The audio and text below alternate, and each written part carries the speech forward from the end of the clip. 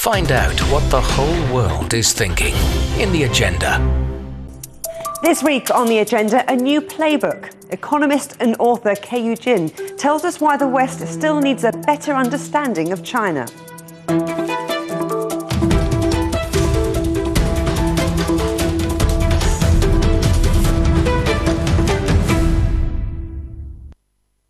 The relationship between the world's two largest economies, the United States and China, has rarely been more tense. China's new ambassador in Washington, Xi Feng, has admitted that this is a time of serious difficulties and challenges, but insists he wants to put relations between the two nations back on track. And one person who may have an insight in how to do that is my guest, economist and author Keyu Jin, whose latest book is The New China Playbook. Keyu Jin, thank you ever so much for inviting us into your home. Now, in your book, you say it's been designed to talk about China in the original. What do you mean by that? Well, you know, China is a faraway country, has a long history, its own culture, and it's not about translation, but sometimes it's lost in the language, it's lost in the messages, and people tend to not see China for what it is, but from the outside perspective. I think a lot of people, when they go to China, they have a totally different perspective. They understand China more. So I'm trying to bring that into writing. And as an economist, I want to tell a story about China in the original without the kind of being lost in translation and cultural and historical perspectives, but also tell a story using a framework, data, so that everybody can understand. You also talk about your personal journey in the book and your first trip to the United States in 1997. What were your impressions? Well, my first trip that I took alone to the U.S., I was an exchange student to in a New York high school, their very first, and I lived with an American family, and it was a totally new experience for me. I was quite mesmerized by America, by American life. But it was very funny that every time I told somebody I was from China, and this is just, not just my classmates, but also I was working for a Democratic campaign with my host family, people I met, senior officials or businessmen in New York, they only think about only 2 or 3 things when I talk about China. And, it's not the real China that I know. Back home, we were doing so many things. We were trying to join the WTO, bid for the Olympics, and buildings were being torn down and going up, and people's lives were transformed really pretty much every 5 years, but that wasn't really much featured. And maybe that's where we kind of missed the moment in China, that China was joining the WTO, but we tend to focus on other things that were important for the West, but does not depict the whole picture of China. And we're still continuing to do that. And that's how I feel that kind of narrative hasn't changed, even though China has changed, China in the world has changed, people have gotten to know China better, but we're not really focusing on the right things all the time. Are you saying then that the perception of China across the rest of the world hasn't changed much since then? No, I think people understand about China's remarkable economic growth. They've seen hundreds of million people being lifted out of poverty, but they don't necessarily see that there's evolution and all the time, and even today. And we tend to read just too much the headlines, and it's important to separate the hype from the reality, the macro from the micro. It's important to have a more complete picture of China. I'm not saying that these reports are incorrect, but I think they're just very selective. So why do you think it is that China remains so impenetrable to the West? That's a really interesting question. I think the new generation, many of them have studied abroad. We're talking about 500,000 students every year traveling abroad, and many of them return. 80% of the students since 2013, I believe, from official statistics, have returned to China, and they see China still as home, and they see China as a great place of opportunity. And I think it speaks to the strength of China, the fact that people who have options to stay abroad actually choose choose to come home, even those who have fantastic options in the US or in Europe. But interestingly enough, even though there's traveling, although mitigated over the pandemic, but even before then, there's a lot of information flows. The first barrier is potentially just simply language. Lots of the vibrancy of the dynamism of what's going on in China simply not really feature translated across these walls.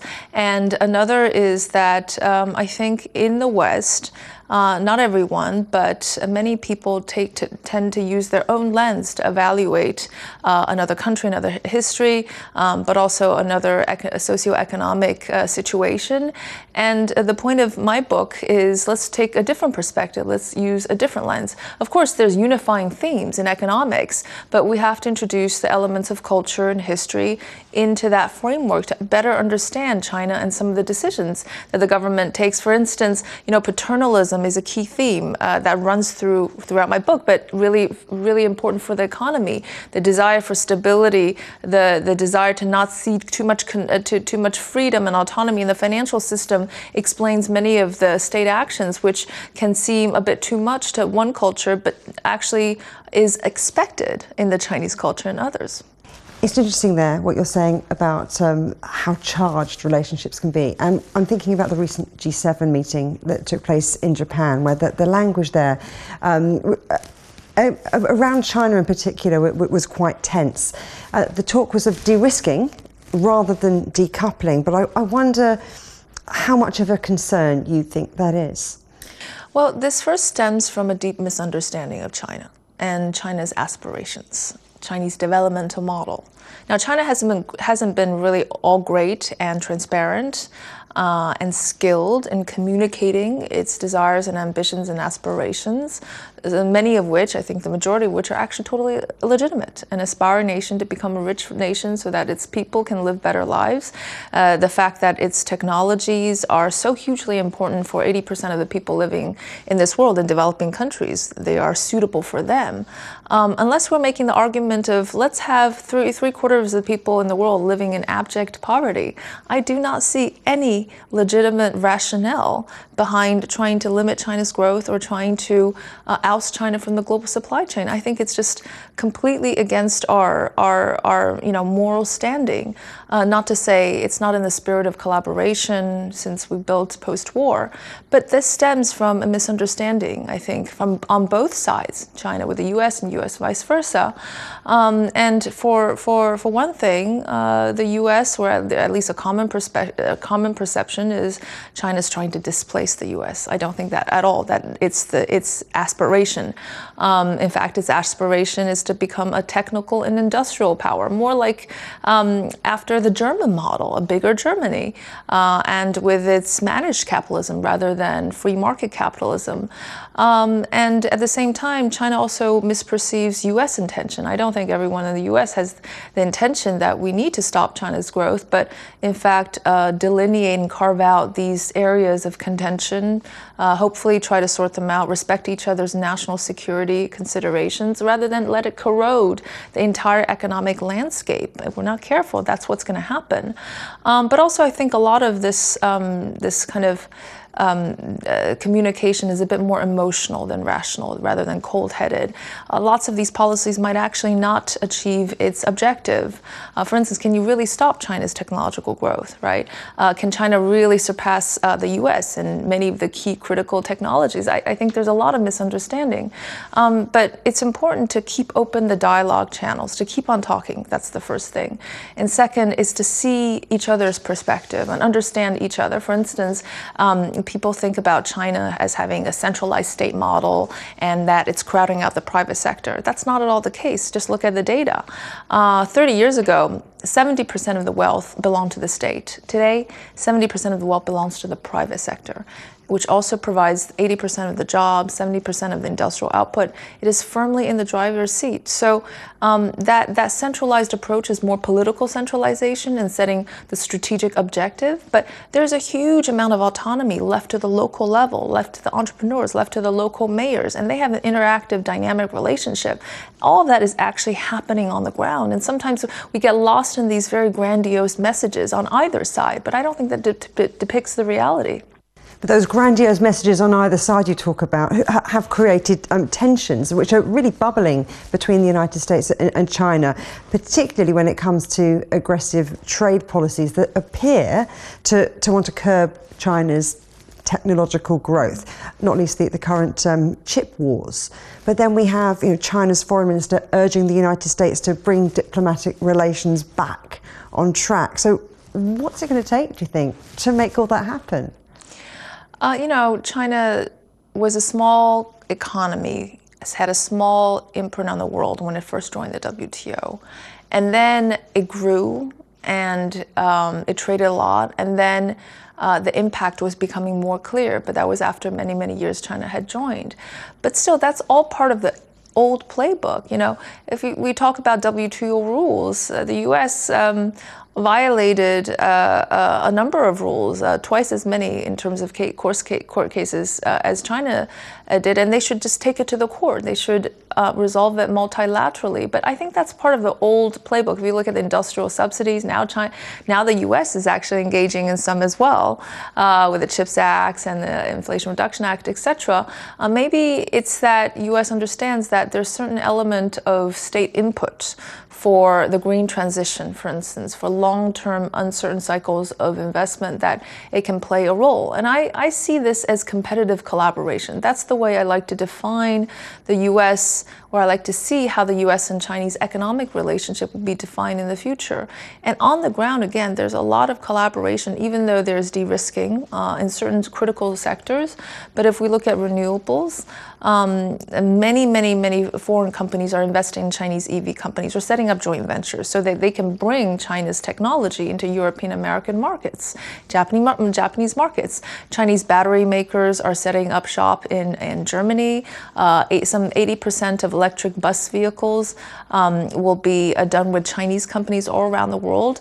And Tesla opted for a Chinese battery maker, which is making the German government want to do more in that space.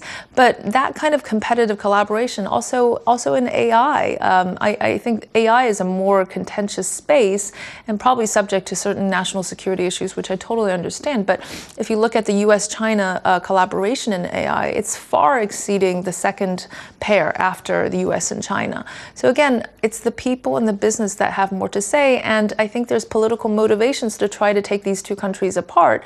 But on the ground, I think many still want to see a competitive, collaborative kind of partnership, and that competition is good. Competition is not bad. It makes you better, and it makes consumers better off. Keyu Jin, let's talk about the Chinese dream. Right. Xi Jinping talks a lot about the great rejuvenation of the Chinese people. How much room really is there for entrepreneurship, for innovation? The Chinese dream for me is still about getting the 600 million people who have not reached middle income by international standards. That means with a monthly income of a little less than $300, getting them to become middle income, and getting China's average $10,000 GDP per capita to $30,000 or $50,000 when it's richer.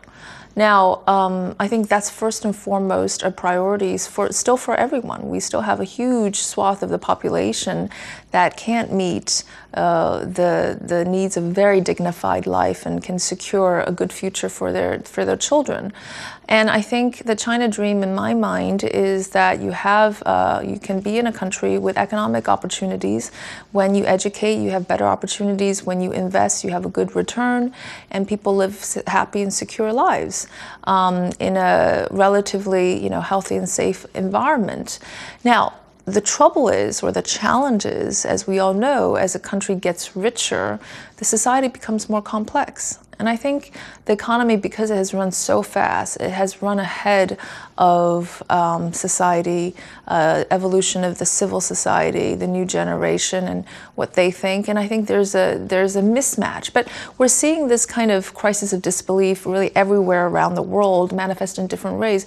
Rich countries have their own socio-psychological issues, and I think so. It's not simply just economic satisfaction, but I think that is the basis and still the core of this, half of the population in China. But then there needs to be, there's a dynamic civil society with, we see lots more community identities being formed because they have more diverse interest, no longer just about having a higher income for tomorrow and being able to get their kids to school. And when that diversity blossom, it is a challenge. It's a challenge to China's model. But we also have to remember that China also evolves along with its economy. So we're about to see what's going to happen. Well, talking about seeing what's going to happen, how is the way that China innovates maybe different to other parts of the world, other regions, other countries? Yeah, I think there's also some misunderstandings about China's innovation. Just a few years back, people were still discussing, is China really an imitator rather than an innovator? I think not many people would argue that China is just a copycat anymore. Instead, it's seen Chinese technologies everywhere. In fact, one striking statistic is that 4 out of 5 most downloaded apps in the US today are Chinese, including TikTok and Shein and Temu and others. And I think there's something about China's business models, China's very creative ways of engaging with customers and feedback that is really at the frontier. But it's not just that. It's not just applications that China does well. China is also mastering cutting-edge technology and high tech because many of it is skill, many of it is accumulation and learning. China has a host of very proficient engineers and many good STEM students. So the mastery of high tech is something I'm cautiously optimistic about for China. But is high tech really groundbreaking technology? The ones that go from 0 to 1, these creative breakthroughs. I think there's some way to go on that front because for a variety of reasons. And I think one of the key issues, apart from China's still very centralized state innovation system, the whole of the nation system, is the impatience of the nation. It's kind of interesting that many people think about China as really patient in the government because of the long-termism. In fact, it's not a paradox, actually, that in some aspects it's a very impatient nation, a country with a people that have seen really remarkable growth, that want to really capture the moment and do things often quickly and want to see fast results. And that kind of spirit, the short, flat, fast attitude, which I talk about in my book, which was originally used to describe a winning volleyball strategy, but then used to describe winning investment strategies to these people's mind, is impatience. But if you think about creative breakthroughs, think about basic research, the fact that people need to be intrinsically motivated by intellectual passion, that's what is needed to have that long-term knowledge economy. But today, the reason that China's business models are so successful is that they're very fast, and these companies become very successful in a short period of time.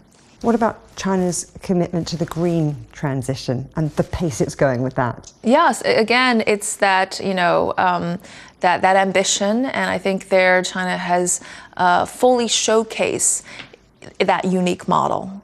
Which I describe in my book, which is political centralization, economic decentralization, where local mayors are motivated to work with local entrepreneurs and build mini Silicon Valleys all around China, help the entrepreneurs build supply chains, find them talent. And if you look at the distribution of unicorn companies in China, it's all over the place, not just in 1 or 2 cities, but in second-tier cities like, Chengdu or Hefei or Wuhan, Guangzhou, etc. They're all over China, and then these local mayors compete with each other. You mentioned Hefei there, and there's a nice story about an EV company, isn't it, that became rescued because of this mayoral system? Yeah, so NIO is one of the top 3 EV companies in China, and it was on the verge of bankruptcy.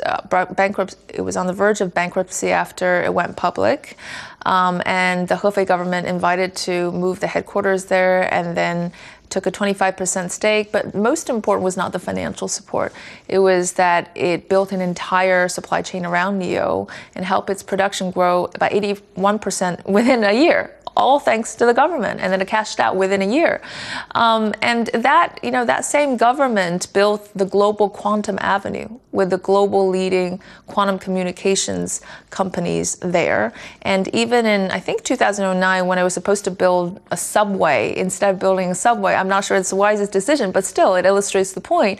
It staked in a company that now today produces something like a quarter of LCD screens and has overtaken Samsung. So you wouldn't think the local government would be the venture capitalist, but it's important to point out that there's an iteration every time, and they're becoming smarter because there have been waste, there have been inefficient investment, wrong bets. So all of those problems exist, and also local protectionism, where I want to protect my own companies, so whoever comes into my local region, I'm going to block them. These are all problems of the model, but I think by and large, they did overcome some significant barriers for entrepreneurs, especially in a developing country, and that's the same model that China's using to build EVs, do the grand transition, and for instance, state put 4 million EV chargers around the country, as opposed to 140,000 in the US, and that's the thing that only a state can do. That's jaw-dropping, isn't it? So that big difference there. Look, you've talked a lot too about the private sector as being in the driving seat. Let's talk about that a little bit more. In the driving seat in China today, I mean, where are they really doing the heavy lifting? Is it in the green sectors? Is it in renewables? Is it in electrification? And how does that fit in to President Xi's modernisation drive? Well, it's primarily in manufacturing, hopefully eventually in services. I think some of the strategic sectors are still SOE dominated, and that is true, but that's in communication and resources. But, the most innovative companies, the most competitive and dynamic ones are private companies. That, it shot from 0 to 20 million private companies in a matter of a few decades because of the blossoming. But that's not to say that they don't have challenges. It is a very challenging environment to be a private entrepreneur in China. On the one hand, you have this huge lucrative market. On the other hand, policies can sometimes change, can sometimes be erratic, and it's hard to predict the macro stability in the future. But, entrepreneurs are highly, highly resilient in China. That's kind of the condition to success. And they have to constantly reinvent themselves. They have to constantly know how to interact with local officials, even though now local officials need them as much as they need local officials. So I'm not trying to say that this private, dynamic entrepreneur landscape is all that easy and great. It is fantastic, but they have their own challenges, but they're marching forward regardless. But you say that China doesn't want to be like the US when it comes to the private sector driving the economy. China does not see the American-style capitalism, especially the relationship between capital and politics, where politics sing to the tunes of capital, as kind of a model of inspiration. In China, politics, it's probably fair to say that politics is above capital, so they will continue that kind of relationship where capitalism drives the economy, but in the future, we're probably going to see more regulations, more monitoring, because the American-style capitalism, at least to the Chinese, there's a bit more. There's not enough protection of consumers. There's a lot of inequality, and China wants the olive-shaped income distribution, kind of fat in the middle. Explain that olive-shaped distribution. Explain that. China wants to see an income distribution where the top and end, bottom are narrow. So small share of the people extremely wealthy, but the majority of wealth being accounted for by the by the vast majority of people. And as we all know, inequality, especially the 90-10 percentile for the US, has risen substantially. So wealthy getting incredibly wealthy. Now, is China going to be able to achieve that and at the same time preserve its economic dynamism is really the key question here, because there are trade-offs. You want the smartest and brightest and most productive people to work more, not to incentivize them. So that's always kind of the key question.